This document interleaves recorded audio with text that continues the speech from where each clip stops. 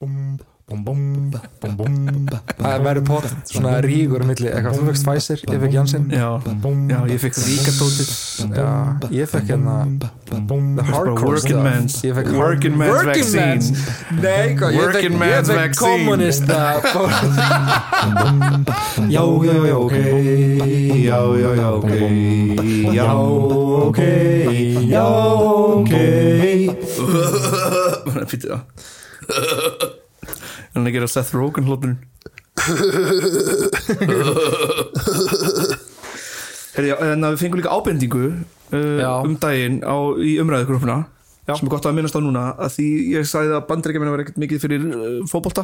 Nei, ég sagði við sögðum það en við höfum náttúrulega rámt fyrir okkur því kvennalandsliðið er bara sigursælasta liðið eða kvennalandsliðið Bandaríkjanna. Já, það er heldur sterkar í fótboltanum bandaríska kvennalandslið. Já, þannig að við bara glemdum að minnast á því þannig að við byrjumst forláts og þá vitum við það núna. Hvað ertu að finna fyrir aukaverkinu í Janssen? Nei, ég er að reyna að gleypa tungunum mína. Af hverju ertu að reyna það? Ég er að segja svona. Já, Janssen, ég er full bólusettur. Já. Þú veist hvað ég meina. Já, ég kom með fyrsta Pfizer. Veistu að finna að segja, þú veist hvað ég meina fyrir aftan alls konar setningar. Já. Þá hljómaði bara perralega. Já. Full bólusettur. Ég laði í bílum, þú veist hvað ég meina. Full bólusettur er náttúrulega mjög gott til þess að vera með í Tinder-bæju og svona. Já, ég fyrir þetta að Tinder alltaf að vera með eitthvað svona eins og verification eða bara svona vaccinated eða eitthvað svona. Já, nice. Nei, það er ræðir. Fully vaccinated. Eins og með hunda. Já.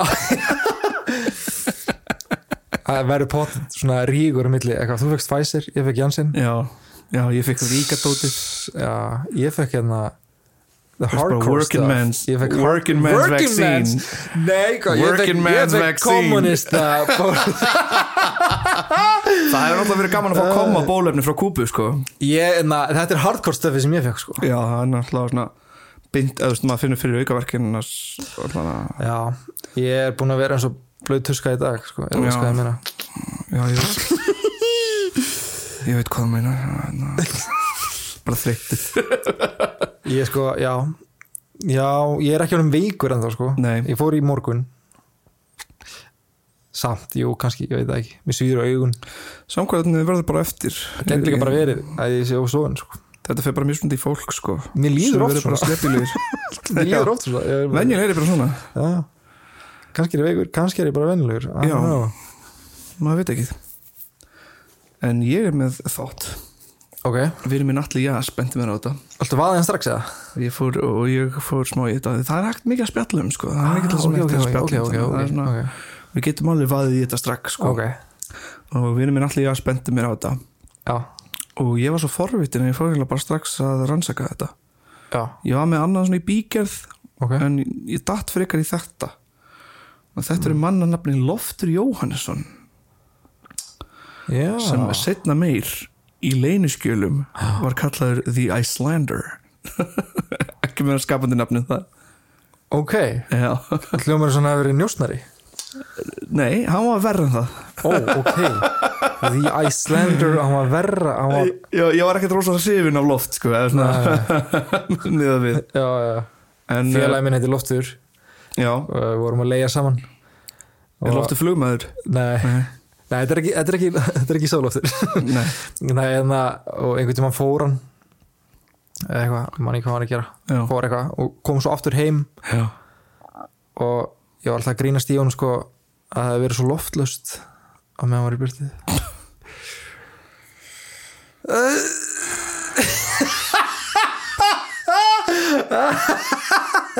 Og hver voru viðbröðin hans fyrir? Ég var klippið út það. Hver voru viðbröðin hans? Hún fannst þetta minna fyndið en ég bjóst við að hún myndi ekki finnst þetta fyndið. Hann var stundur bara svona pínur svona reiður það? Nei, kannski ekki alveg reiður en hann var svona, í minningunni var hann bara ekkit par sáttur með svona einhverja loftabrandara. Já, það er eins og þegar ég heyri alltaf margar netobrandara í einu.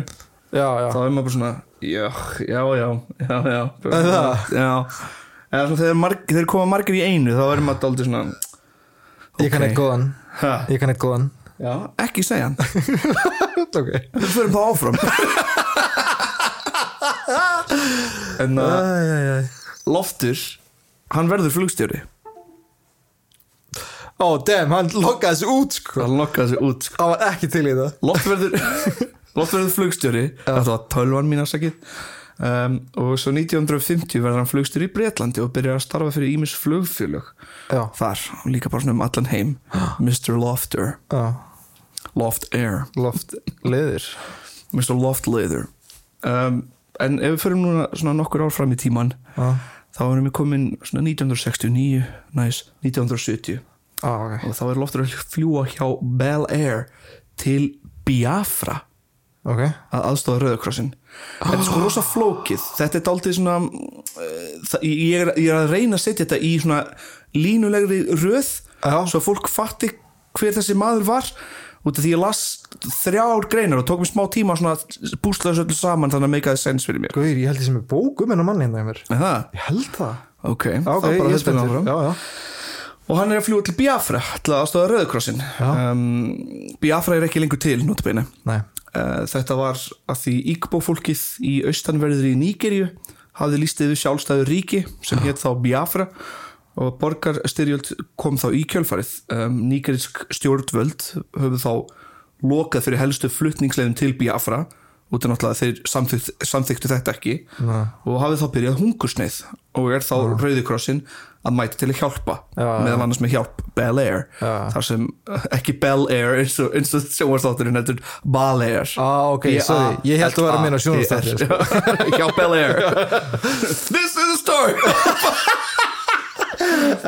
en já, hann þess að fljúga hjá Bel Air að aðstöða Biafra og náttúrulega að fljúga bara yfir stríðshrjáðu svæði með bara rosalegum vélum á vegum Rauðakrossins. Seinna meir býr Loftur til sitt eigið flugfélag með 2 japanska flugvélar og undirbýður alls konar svona keppinautum þannig að hann kemur sér á framfæri þannig og þetta er ekki þannig loftleiðir nei það hljómar þannig en hann undirbýður með við Bel Air og fær nokkra svona góða samninga þannig að maðurinn græðir vel á þessu. Félagurinn hans fara síðan frá flugfélaginu og gera sitt eigið en hann heldur í eina vél sem eyðilegst seinna í slysi. That's it. En 1972, þannig að þetta er svona fyrsta ævintýri Lofts. Hann þarna að fljúga til Biafra aðstoða gegnum svona stríðshrjáð svæði og það náttúrulega augljóst að maðurinn græðir alveg örugglega mjög mikið á því að fljúga svona hættuleg flug þannig að hann fær smá pening og stofnar sitt eigið flugfélag fyrir samkeppni við Bel Air vinn hans fara frá honum. Ok, fyrsta svona braskið hans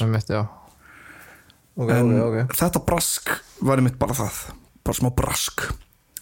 En 1972 stofnar Loftur sitt fyrsta aflandsfélag á Panama. Litli strákurinn okkar stofnar sitt fyrsta aflandsfélag. Elsku kallinn alltaf svo gott Hugo. Og það fær nafnið Aviation Finance and Services. Já, flott nafn. AFS as fuck mikið af þessum upplýsingum þessari flugfélög og svona koma fram í skjöl sem voru í Panama-skjölunum og í bók blaðamannsins Ken Silversteins sem heitir Private Warriors og fjallar bandarísk yfirvöld í kaldastríðinu. Þannig að það lítur þá að vera hægt að giska á að Loftur ákveðin karakter fyrir Bandaríkjana í kaldastríðinu. The Icelander og það sem Loftur og verður eru vopnasali. Nei. Kaldastríðs vopnasali. Nei. Holy fuck. Út í hart sko. Oh my god. What? Hvernig dettur Íslendingi hvernig bara CIA sjá þennan mann og var bara þessi flottur þessi góður, þessi hjálpar að flytja þá vopn við förum í fyrsta ævintýrið 1977 stofnar hann annað fyrirtæki Panama duglegur, sem heitir TechAid TECHAID tæknihjálp TechAid og þar fyrir drullusokkurinn að púla skít hann rak fyrirtækinu frá Roebuck House. Hann var einnig búsettur þar en annar íbúi Roebuck House var Adnan Khashoggi, auðjöfur og vopnasali. Loftur byrjar í samstarfi við vestur-þýskan vopnasala Ernst Werner Glatt og herra Ernst var alveg einn af uppáhalds viðskiptamönnum stjórnvalda í Washington á þessu sviði þegar kaldastríðið var alveg í sínu kaldasta tímabili. Vel orðað. Já, takk. Þannig að 1977 byrja Ernst Glatt og Loftur Jóhannesson að flytja vopn fyrir hönd Bandaríkjanna. Já. Það er fucking crazy, Ernst Glatt og Loftur Jóhannesson byrja að flytja vopn fyrir hönd Bandaríkjanna í leyni. Já. Þetta er ekki eitthvað sem er opið á þessum tíma og ekkert sem er vitað. Bandaríkjastjórn var sem sagt að útvega sómalíska einræðisherranum Siad Barre vopnum í gegnum Loft og Ernst. Loft Weapons. Loft Johannesson eða The Icelander. Og af hverju byrjuðu þau að því að koma vopnum til einræðisherra? Þá förum við í súsögu. Já. Enn og aftur eru vestrænu löndin að fokast í Afríku skömmustulegt eins og alltaf. Sómalía og Eþíópía áttu í stríði yfirráð í Ogaden. Undir stjórn Siad Barres hafði Sómalía verið góð bandamaður Sovétríkjanna. Er þetta eitthvað svona Blood Diamond? Já, þetta er bara svona svæðiserjur. Sómalía var góður bandamaður Sovétríkjanna en Kreml ákvað frekar að styðja Eþíópíu í þessu stríði því vinstrimenn voru nýlega komnir til valda þar og þeir voru ósammála á þessu stríði sem Sómalía hefði komið af stað. Plan Bandaríkjanna var semst að hjálpa Said einræðisherra svo hann yrði hliðhollur Vesturlöndum eftir alla þessa vopnasölu. Svo þeir gætu verið með svona mann sem myndi beygja undir þeim. Og það var gert bara við klórum þér bakið við skulum gefa þér vopn og svo skalt þú kannski gefa okkur góða samninga og góðan pening og það var náttúrulega gert gegn þýska vopnasalan Ernst Glatt og ríkuvini Bandaríkjanna í Sádi-Arabíu, vopnasölu fyrirtæki í Liechtenstein og ríkisvopnaframleiðandi Ungverjalands. Þetta var fólki sem var að útvega þessi vopn. Og Loftur þurfti að koma öllum þessi vopnum 580 tonn af vopnum til Sómalíu. Þannig að Loftur til þess að koma öllum þessum vopnum ræður þýsk-ameríska flugmannin Hank Wharton sem hafiði líka grætt vel á Biafra-stríðinu þekkjast þaðan og þeir byrja að flytja vopn og 3 Boeing 707 þotur voru notaðar til að ferja vopnin frá Budapest til Mogadishu með stoppi í Jeddah í Sádi-Arabíu. Já, sem flugfélagi hans átti þá eða ekki? Já, þetta var þá flugfélagi sem hann hafði mist eina japanska vél og svo var hann að reka bara svona flugfélag eða svona fyrirtæki í rauninni og þá fekk hann hjálp Hank Whartons sem átti þessar 3 Boeing 707 þotur. Ok, ég var með að pæla bara hvort hann hefði leikt þær og hvað hann hefði leikt þær. Hann fekk hjálp frá herra Hank sem er svona þýsk-amerískur flugmaður og náttúrulega þetta er skulum hafa á hreinu líka það er svona stundum talað að þeir séu hliðhollir nasistum og stundum ekki þannig ég þorði ekki að koma inn á svona staðarindir það. Það er talað bæði. Það er talað bæði sko að þeir voru annarkvort það eða ekki eins og alltaf það eða ekki en já. En 28 ferðir frá ágúst til desember 1977 og þeir grætti náttúrulega að táa fingri á þessu og þrátt fyrir þetta hjálpaði þetta Sómulum ekki mikið enda bakkaði hann frá Ogaden 1978. Þannig að þeir fluttu allir þessi vopn í rauninni til næstu því til einskis eða svona til þess að bara skapa meiri þjáningu í rauninni og Loftur lykilatriði í þessu öllum. Það er sko þetta er jafn crazy og bara ef maður hefði hort á Wolf of Wall Street nema það hefði verið Íslendingur eða eitthvað svona hvernig lendir Íslendingur í þessum aðstæðum bara. Það fer náttúrulega mjög sko leynilega öll svona ævintýri Lofts það er voða lítið talað hann sko, það talað hann meira í svona sænskum rannsóknum, það komið margar af þessum upplýsingum fram bandarískum rannsóknum þann sem við fáum nafnið The Icelander og síðan þegar Panamaskjölin voru birt þá var hann náttúrulega mættur með 4 fyrirtæki þannig við sjáum þessa ruggla tengingu og þetta háleynilega líf mannsins sko, sem við eiginlega svona þú sér þarna ég að reyna að útskýra mjög stóra fléttu sko, þetta allt rosa góð taktík til þess að fela einhvers konar, þú veist, þetta allt svo flókið þú veist, þannig að það er líka bara triksið sko. Já, það triksið sko, ok ég skal reyna svo að segja þetta aftur núna léttilega, það stríð milli Sómalíu og Eþíópíu, Bandaríkin ákveða að hjálpa Sómalíu til þess að svona fá einhvern svona aðila þarna í Afríku sem getur verið þeim hliðhollur og redda þeim vopnum og fólki sem að redda þessum vopnum eru Ernst Glatt Saudi-Arabía vopnasölu fyrirtæki Liechtenstein og ríkisvopnaframleiðandi Ungverjalands og til þess að flytja þessi vopn eru fengin Loftur sem fær síðan bandaríska þýska flugmannin Hank Wharton já. Þannig þessi fletta okay. Þetta náttúrulega bara eitt af mörgum ævintýrum svo við eiginlega vitum ekkert hversu mörg ævintýri það voru sko. Þetta einu svona sem hafa komið á sviðsljósið en þarna eru mörg ár þar sem þessi maður að vinna kannski svona 30 ára bil þar sem hann að gera felta hlutum sem við vitum ekki að Hvar bjó þessi maður? Bjó hann svo bara Bjó í Maryland hann náttúrulega var mjög mikill Amerikani setna á æfisinni fættist í Reykjavík en var það síðan mjög mikill náttúrulega bara braskari úti Hefur ekki komið heim áttur? Nei, með minni hann sko lést nefnilega eitt í fyrra bara 2019 stutt síðan og minni það hafi verið úti Já, ok bara orðin gamall eða? Já, bara úrvelli ekki þurfti ekki að gjalda fyrir þessu sko. Skulum ekki gleyma að Bandaríkin og CIA eru rosa mikið að borga fyrir þessu og það er nú ekki eins og Bandaríkin þurfa ofta að borga fyrir stríðsglæpi Það er ekki bara að vita mál einhvern veginn hvernig þeir hegða sér en samt er bara eitthvað svona Já og veist þeir bara horfa bara kring og sig bara, eitthvað, og veist það Já Bandaríkin náttúrulega, líka sérstaklega í þessu kaldastríði voru náttúrulega bara eins og Íran-kontra vandamáli með Ronald Reagan þetta bara alls konar í kaldastríðinu sem Bandaríkin gerði sem voru bara gjössalega út í hött og þurftu bara ekkert að svara fyrir og það er náttúrulega bara hafa oft í gegnum tíðina aftur komið upp skjölum þar sem CIA að selja vopn til þessara eða eitthvað svona og þannig bara sagan sko, og það voru það stórt að Emma myndi bara hei við veitum hvað þeir eru að gera og þeir bara svona og bara hvað er það að gera og veist sem hræðilegt mjög sorglegt en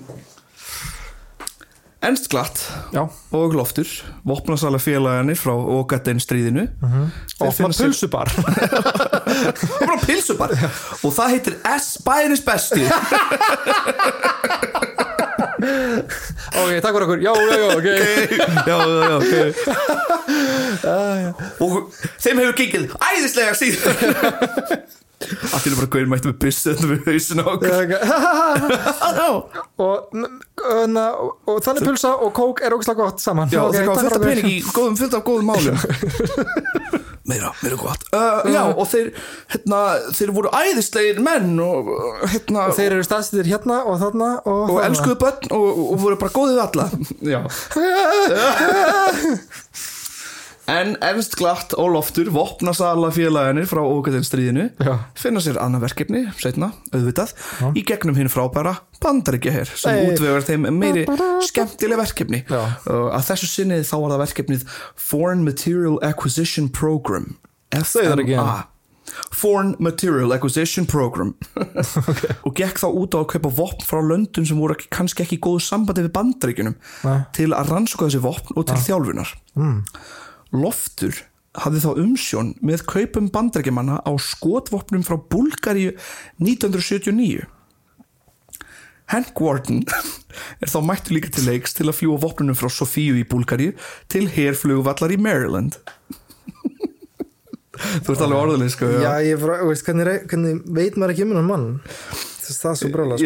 Ég veit það sko, vinur minn náttúrulega bara benti mér á þetta sko, en það er mjög lítið talað um hann út af því það er líka svo lítið upplýsingum skilja, það hefur alveg verið talað um hann í tímaritsgreinum en það er ekki nóg mikið efni fyrir bók skilja, það þyrfti einhvern að fara í að rannsaka þetta núna þetta er náttúrulega skjöl sem eru ennþá að opinberast skilja, þetta eru skjöl sem bara voru að koma út árið 2000 og 2006 og eitthvað svona þetta eru tiltölulega nýleg skjöl Panamaskjöl náttúrulega fyrir stuttu þannig að Loftur í þessu braski og þetta náttúrulega út af því að í Búlgaríu einræðisherra við völd. Loftman sá líka kaup á rússneskum skriðdrekum frá Rúmeníu. Einræðisherran Nicolae Ceausescu var þá við stjórn, en eldri bróðir hans Marin Ceausescu sá milligöngu þeirra viðskipta og fóru þá háar fjárhæðir úr vössum banderska skattgreiðenda beint inn á bankabók Ceausescu einræðis fjölskyldunar. Já, nice. Geggjað. Frábært. Já. Geggjað dæmi. Þetta er sem skattur fyrir þeirra fyrir í herinn og kaupa skriðdreka frá einræðis og Loftur okkar mættir þarna í lykilhlutverki. Það er náttúrulega hægt þá að búast við að allir sem koma að þessu máli fengur bara vel borgað fyrir þetta kjaftaði, fyrir þetta FMA, einhvers konar svona reynað kaupa vopnum frá fólki sem var í slæmu sambandi við Bandaríkjahher svo þú getur skoðað vopnin og rannsakað FMA, Foreign Material Acquisition Program eða yfir vorum bara fuck my ass fuck my ass Þessi þáttur bannaðurinn á 18 ára Þetta rugl gekk samt ekki vel upp sko. Út af því að skriðdrekarnir sem voru keyptir voru fluttir yfir Atlantshafið borg júgóslavnesk flutningaskips en þetta var flutningaskip með farþega sem brá náttúrulega heldur í brún þegar skriðdrekar voru aðfremdi við bryggju í sjórherstöð í New Jersey. Þannig ímyndaði þú ert bara með bát svo bara heyrðu þurfum að stoppa þess bara skriðdrekar mættur úr bátnum þau eru eitthvað what the hell og þá bara allir að taka myndir skilur og þessi spetti fartar eru bara að taka myndir og tala við fólk þetta og það náttúrulega ratar málið í blöðin og þetta fokka var til þess að félagin er glatt ennst glatt og Loftur hættu samstarfinu sínu. God damn. Ég fór ekki að pæli bara þetta prumpuljóð sem ég kom með á hann. Það var alltaf erfitt að klippa út. Já. Ég held að getur ekki klippa út. Nei, ég verð bara að hafa það. Það var bara random prumpuljóð. Skammastöðin fyrir mér. God. Og svo er hérna eitt sem ég las og þetta er bara mjög mikið svona umtalað og í rauninni vitað en ekki hægt að lýsa í stórum málum og það er svona frægasta sagan af honum í rauninni sem er svona bara 2 línur og það er að 1986 er okkar maður mættur að selja Saddam Hussein í Írak 12 sovjerska skriðdreka í gegnum Stasi. My man.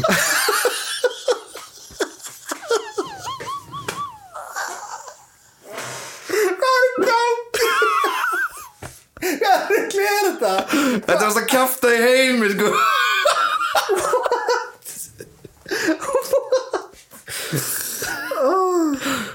Loftur Jóhannesson og Saddam Hussein viðskipta buddies. Vá maður, hittust í mat bara. Já, bara $26 milljónir hérna. Svo líka bara það var að vera að leita Saddam var Loftur þá bara eitthvað Loftur var bara Chili Maron sko. Honum er svona ekki drullu sama Guðri var náttúrulega moldríkur sko. Hann komst nokkur sinnum á lista yfir ríkustu Íslendinga. Já. Shit. Og sko 1992 þá uppljóstrar Der Spiegel leyniskjöl Stasi sem er náttúrulega þýska leynilegruglan á þessum tíma eða var þýska leyniþjónustan á þessum tíma Stasi eins og maður veit og þar koma fram upplýsingar vopnaviðskipti Austur-Þýskalands fyrir fall múrsins og austur-þýskir vopnasalar eru náttúrulega stundar viðskipti við vestrænar leyniþjónustu stofnanir sem austurlenska hryðjuverka menn ég skil að þetta sé ruglandi setning og ég reyndi að fatta hana sjálfur þetta hljómaði eins og rappteksti sko. Já, en þetta eru austur-þýskir vopnasalar sem voru náttúrulega hinum einu við múrin voru að stunda viðskipti við fólk sem þeir héldu að væri austurlensk hryðjuverkamenn en voru í rauninni vestrænar leyniþjónustustofnanir eins og CIA skilur þeir héldu að þetta var austurlensk hryðjuverkamenn en þetta var í rauninni CIA í dauðlagerfi. Vá, pældi því maður. Já, þetta var ekki kallað kaldastyrjut af engu sko. Nei. Og þar á meðal er okkar maður Loftur Decade forstjórinn mikill karakter í söguna enda naut hann mikils traust hjá Stasi fasista lögreglunni. Var hann dulbúinn?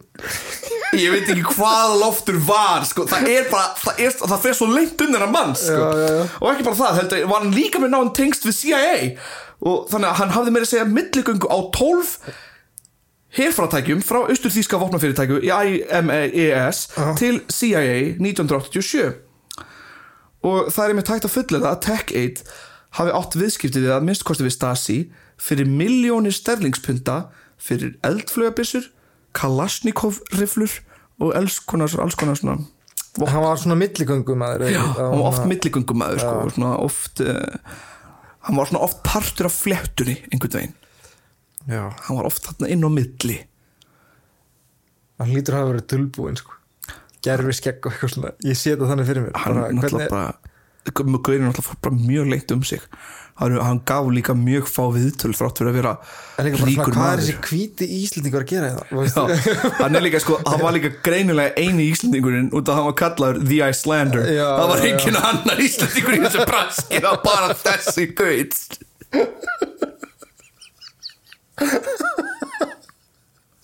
Hvað þessi hvíti Íslendingur að gera það? Hvað þessi fucking gaur að gera þarna sko? Hvað? Hvernig? Þetta eins og með Chicken Street, veist, ég vissi ekki að því fyrir ég fór að lesa það og já. Já. Gerðist þetta bara og svo bara þessi sagði Lofti. Já, ég er að reyna að útskýra, þú veist, ég er að reyna að tala eins vel, tala eins skýrt og ég getum allt þetta mál, en það er bara mjög erfitt að afla upplýsingar þetta allt sko. Það því oft er Loftur í einhverju flækju og maður þarf að lesa þá svo mörg skjöl og sum skjöl er á þýsku eða sumar fréttir er á þýsku, sumar er á sænsku. Þetta er svona það sem ég fann sem var til á íslensku og ensku. Þannig að þetta eru upplýsingarnar sem einu upplýsingarnar sem ég er með og einu upplýsingar sem flestir eru með. Þetta eru góður upplýsingar. Loft, já, takk. Og náttúrulega Loftur er bara gefið mikill kanni í sér sko.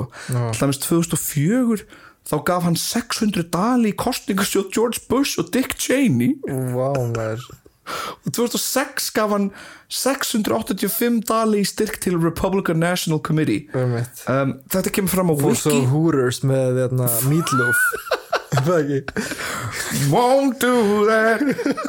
Nei sko, þessar upplýsingar komið fram á Wiki síðunni og voru það með link til þess að staðfesta en linkurinn var dauður þannig að ég get ekki 100% staðfesta að þetta sé satt en það væri mjög skrítið ef einhver hefði bara búið til þessar upplýsingar upp úr þurru lofti þannig að ég er svona 80% viss að þetta sé satt. Talandi Wiki, það er búið að breyta Wikipedia síðinu ástandið. Það? Já, og ég finna það. Já. Upprunalega er það. Ástandið er orð sem haft þau áhrif sem íslenski karlmenn töldu að herseta Breta og Bandaríkjamanna á Íslandi í seinni heimsstyrjöldinni hafi haft á íslenskt kvenfólk. Og hún breyti og sagði ástandið er orð sem haft þá minnimáttarkennd sem íslenski karlmenn hefðu gagnvart bresku og bandarískur hermönnum sem hersóttu Íslandi seinni heimsstyrjöldinni og heilluðu kvenfólk betur en þeir gátu. Mjög gott haldaði svona. Þetta er gott.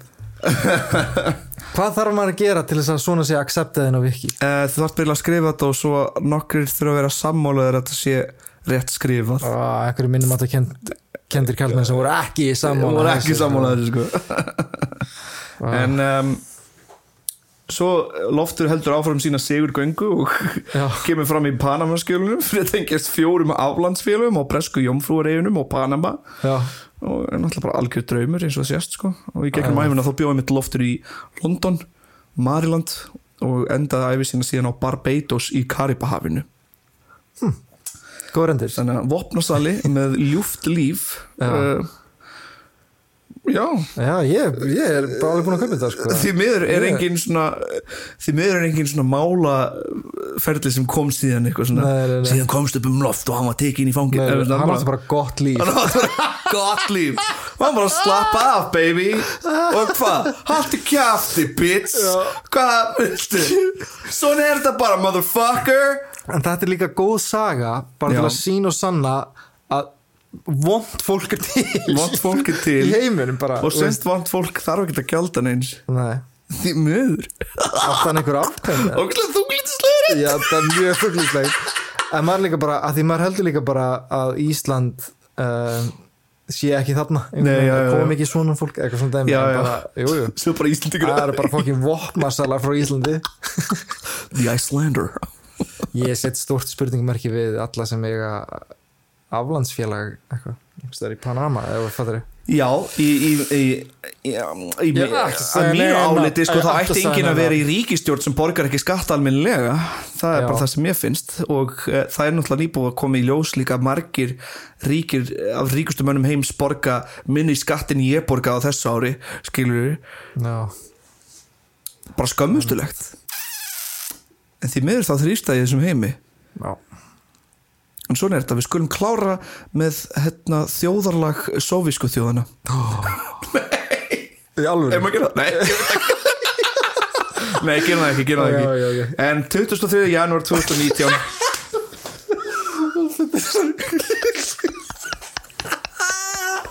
23. janúar 2019 þá deyr Loftur Ok Rip in peace Loftur Rest in peace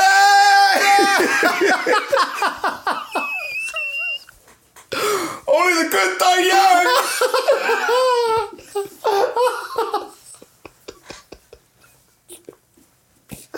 Það svo hljúm að hlæja einhver sem dáin að maður fór eitthvað dude, sorry Þú varst að selja vatn til landa Oh my god Tókst þátt í kalda stríðinu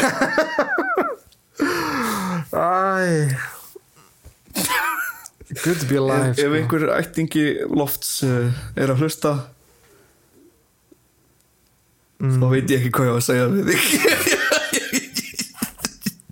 bara vonandi ertu ég veit að þú náttúrulega sko börn fólk starf ekki að gjalda fyrir gjörðir foreldra sinna, það er samt alveg alltaf satt skilur þannig að maður hefur alltaf hitt fólk sem er kannski með sem er bara gjörsamlega ólíkt foreldrum sínum og það er líka mikilvægt að muna sko. það er svona kannski svona bjartari nótum sem getum endað þetta þannig að þú veist börn fólks 8 börna hann eignaðist barn, já en ég nefndi ekki að fara í gegnum í þá rannsókn í rauninni og ég reyndi smá að kanna það en þú veist, þetta var allt svo leinilegt í kringu þennan mann að maður í rauninni kemst voða lítið að þessu Nema já ok Hverjum hún í saumana Næsti þáttur, við brjótumst inn til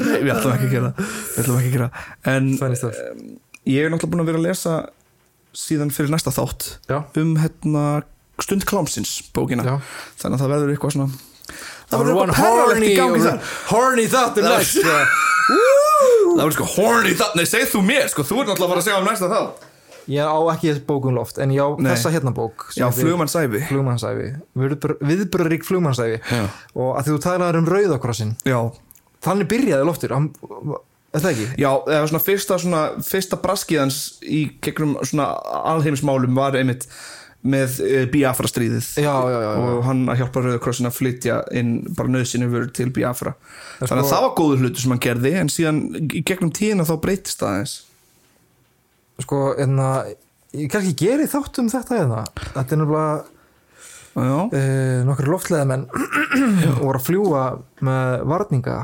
í held ég Biafra stríðinu Geti vel verið sko, þetta var náttúrulega bara mjög viðburðaríkt dæmi á þeim tíma en það voru sko skotna niður flaugar og eitthvað þetta var stór hættulegt að fljúa yfir þessu svæði sko, og líka á tímabili voru margir Íslingar að segja viltu ekki klára matiðinn?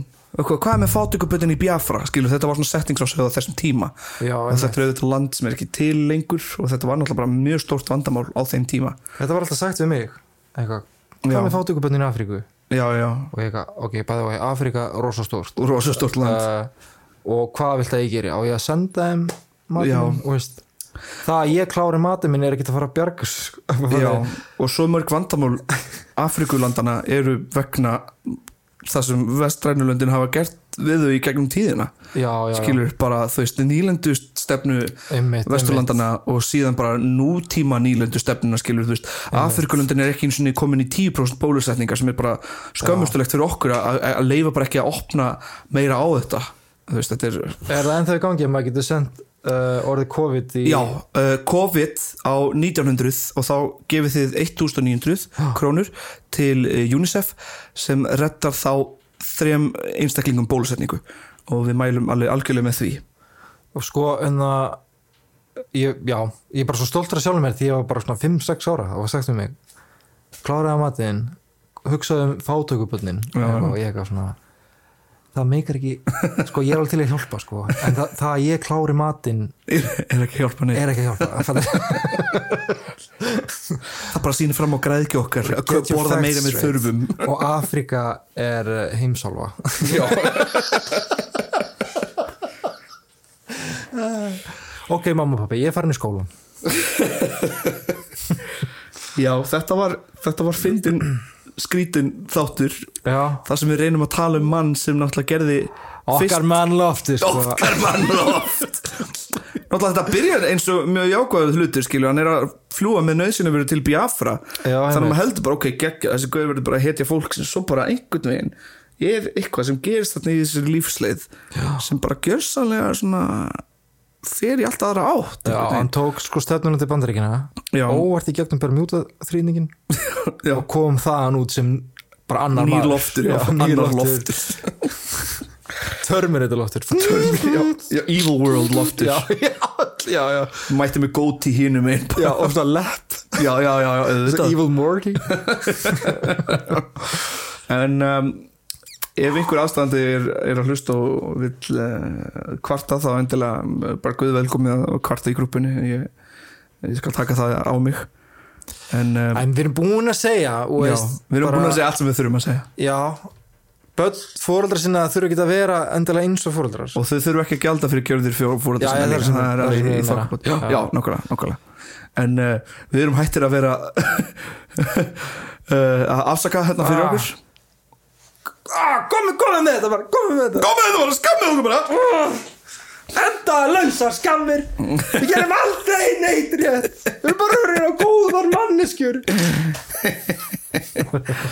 en já, bara takk fyrir mig og takk fyrir góðan þátt, þetta var góð þáttur já, takk, það er gott að heyra þetta er litla rugglið voldsuna rugglið bye já, ok já, ok